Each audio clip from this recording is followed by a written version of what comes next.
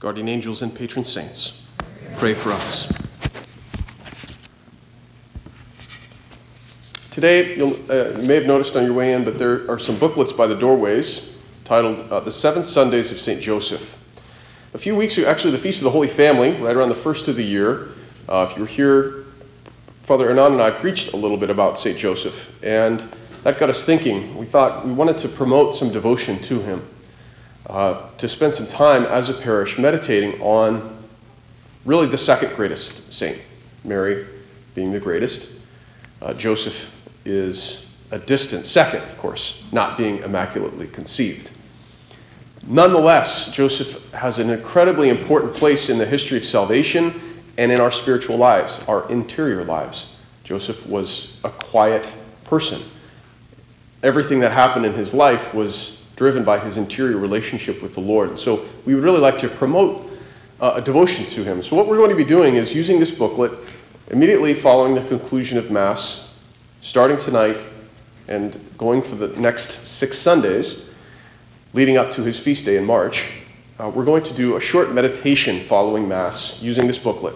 Now, we'll have copies of this in Spanish as well, but the idea is that we would be able to do this together. If you are not going to be here for one Sunday, feel free to take a booklet with you, but our goal is to leave them here in the church so that they're ready for use on Sunday, and so that we can do that meditation together.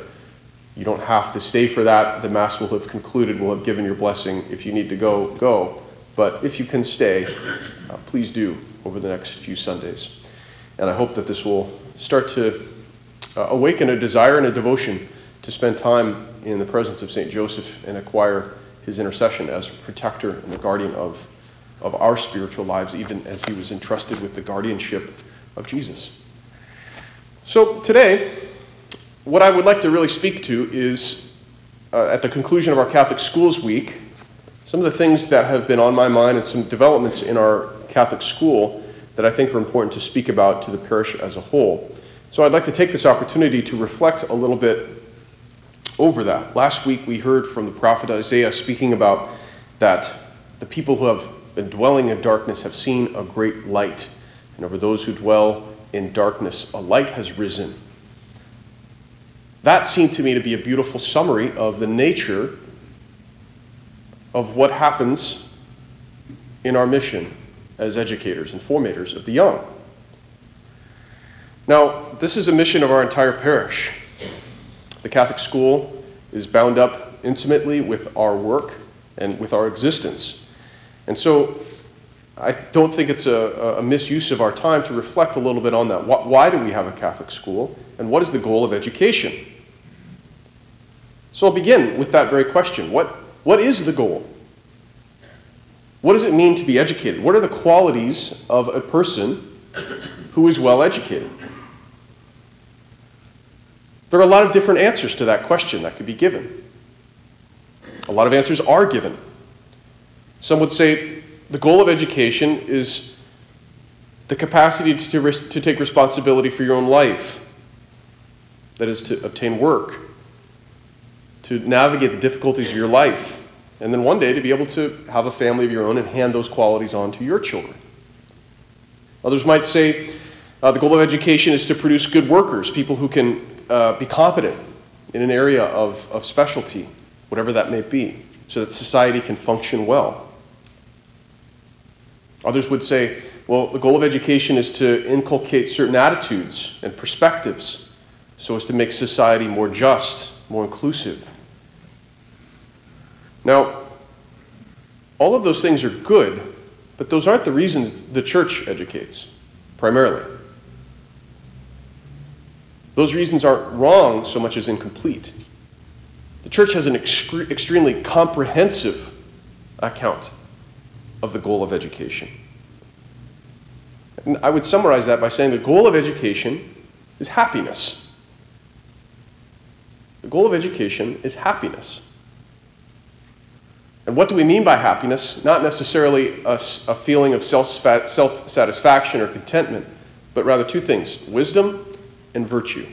Those are the ingredients of happiness. Those who possess wisdom and virtue are called and truly are happy. Wisdom being the knowledge of the truth, and virtue being the imitation of the truth. That is, I live it out. It doesn't just stay in my head, but it finds its way into my actions in my life, and I live in the truth. If we lack those two things, if I prefer foolishness or short-sightedness to wisdom, if I prefer vice to virtue, even though I be rich or powerful or famous or free of concern or care in my life, I'm not happy. I'm not happy. That is, I'm not living the way that God made me to exist. For this reason, we create schools in order to form our sons and daughters in wisdom and in virtue. Schools which communicate the habits of mind and activity of mind, the joy of knowledge and of learning, the joy of reading, and the principles of clear thinking. Things which have to be present in your life in order to live your life well. So, our emphasis in a school is on wisdom and virtue. We have to ask ourselves, where would our children acquire these things if we did not form them in them? If we did not hand these things on to them? If we did not create a space that was explicitly dedicated to forming them in wisdom and virtue? Where would they acquire those things? It's worth thinking about that, because we can't just say, well, good luck, do your best, we'll hope everything works out for you in the end. We can't do that as a church. We can't say to parents who have been given the gift of new life in their families and have been given a vocation to form those lives in the image and likeness of God and an understanding of who they are. We can't just say, good luck, we hope you figure it out. That's our responsibility as well, to support and promote that. And so we create schools that dedicate themselves to these kinds of very important formation. This kind of very important formation, For instance, the habit of reading. Every study will tell you that a child that acquires a habit of reading and a love for reading early in life is going to stand out, is going to advance beyond their peers in almost every other area of life, based on the fact that they're able to handle words and enjoy words and ideas and use their imagination in ways that books and good books allow us to do. And we don't just encourage reading, we encourage feeding young minds on the best kinds of reading, the things that are going to elevate and purify their minds and their imagination and their memories, to fill them with experiences of the good and the true and the beautiful, so that as adults they will have a rich treasury from which to draw. Now, there are many other schools that offer these educational goals. They offer good goals. However, when we see a secular perspective on education that doesn't share our vision for what wisdom and virtue entails, we have to recognize that's not going to do the job. And that's true despite the fact that many good and dedicated people attend those schools and teach in those schools. People who are well-intentioned and professional and dedicated to the work of education. The reason for that difference is that in a secular environment, those goals define how we go about the practice of education. Here's one example that I could give among many. What is a moral fact? And what is an opinion?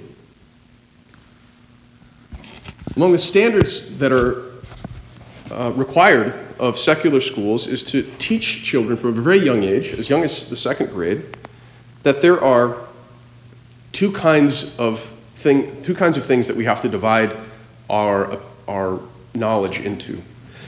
On the one hand, we have facts. Facts are things that can be tested or proven.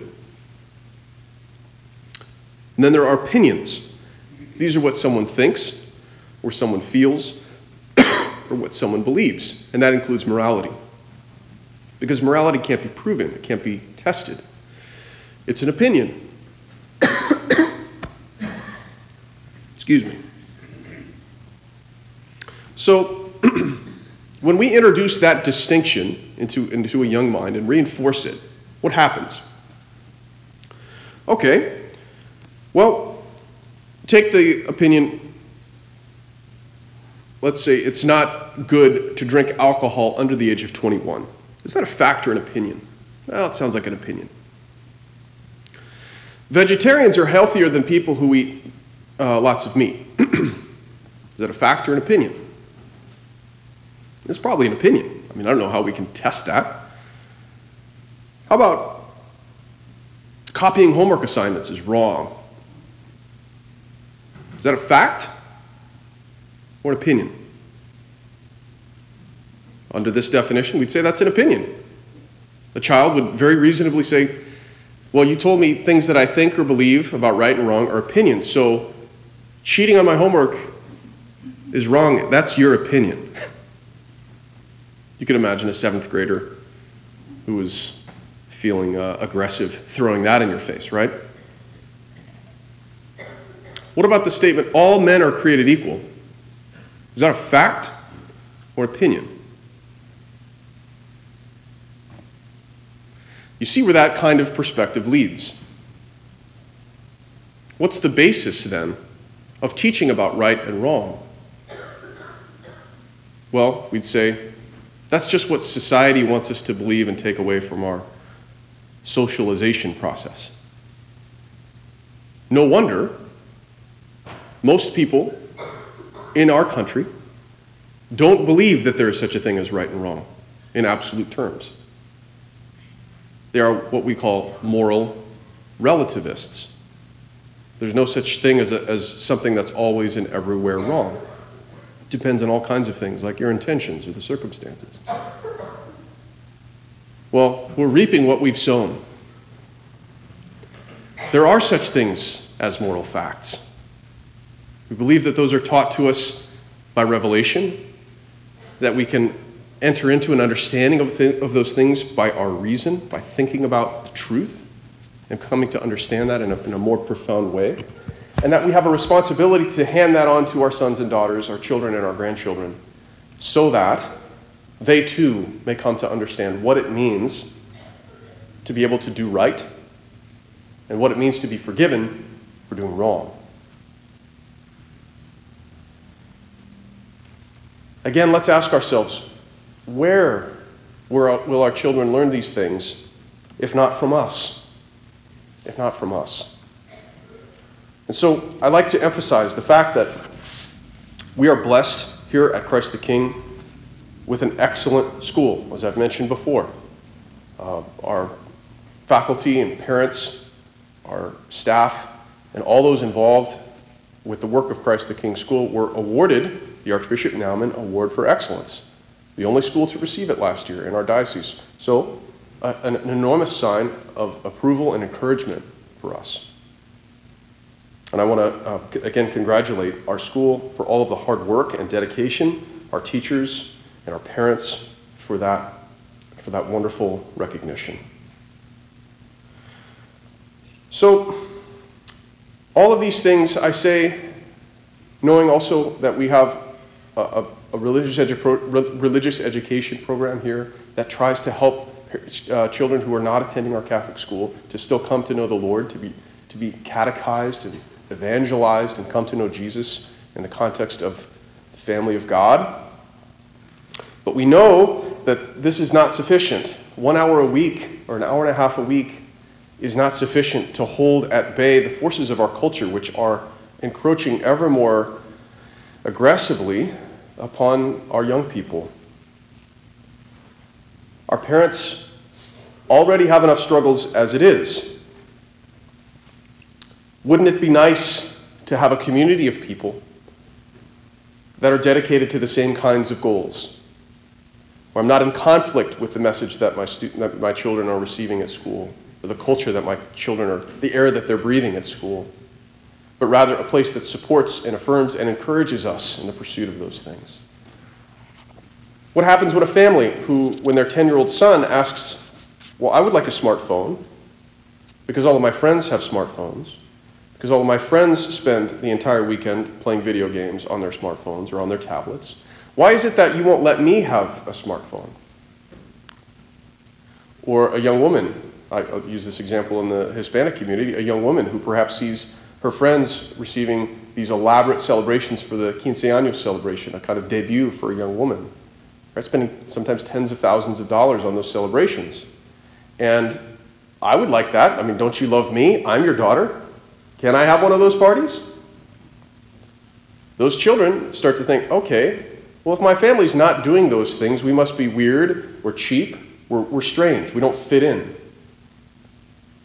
And as much as parents try to offer that guidance, when the world around them contradicts that, where are they left? Fighting a battle that eventually they get tired of and often, very understandably, give in. We owe it to them to support and create a culture where their goals as a family, wisdom and virtue, can be reinforced and promoted and handed on as a beautiful way of life, not a weird one.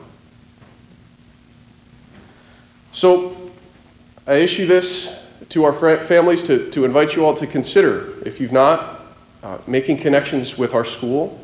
If you have children that aren't enrolled in our Catholic school, want to announce and invite you to consider doing so. We have many organizations in our diocese that raise funds specifically to give scholarships for children who need financial assistance. And I would like the children of our parish to take advantage of those scholarships. So if you know of family members who think, nope, that's not within our means, please tell them, talk to the school. Please ask. We can make arrangements. We would love to be able to meet and show our school to those who may be interested in looking for this kind of community, this kind of family. I'm so pleased with what is happening there at our school, and I'm very excited about a number of the developments that we're going to do to continue to strive for excellence in our school in the coming years. So, we hear today this call to be purified, to be refined, and that is something that we all need, but particularly in our context of our willingness to sacrifice and to be generous in the formation of the new generation, to hand on what we have been given so that God would be glorified in our church, God would be glorified in our neighborhood, in our country, and that souls would be saved. Young people would come to know the living God, to see their whole world through the eyes of faith, and so enjoy this beautiful happiness, the happiness that we were created for.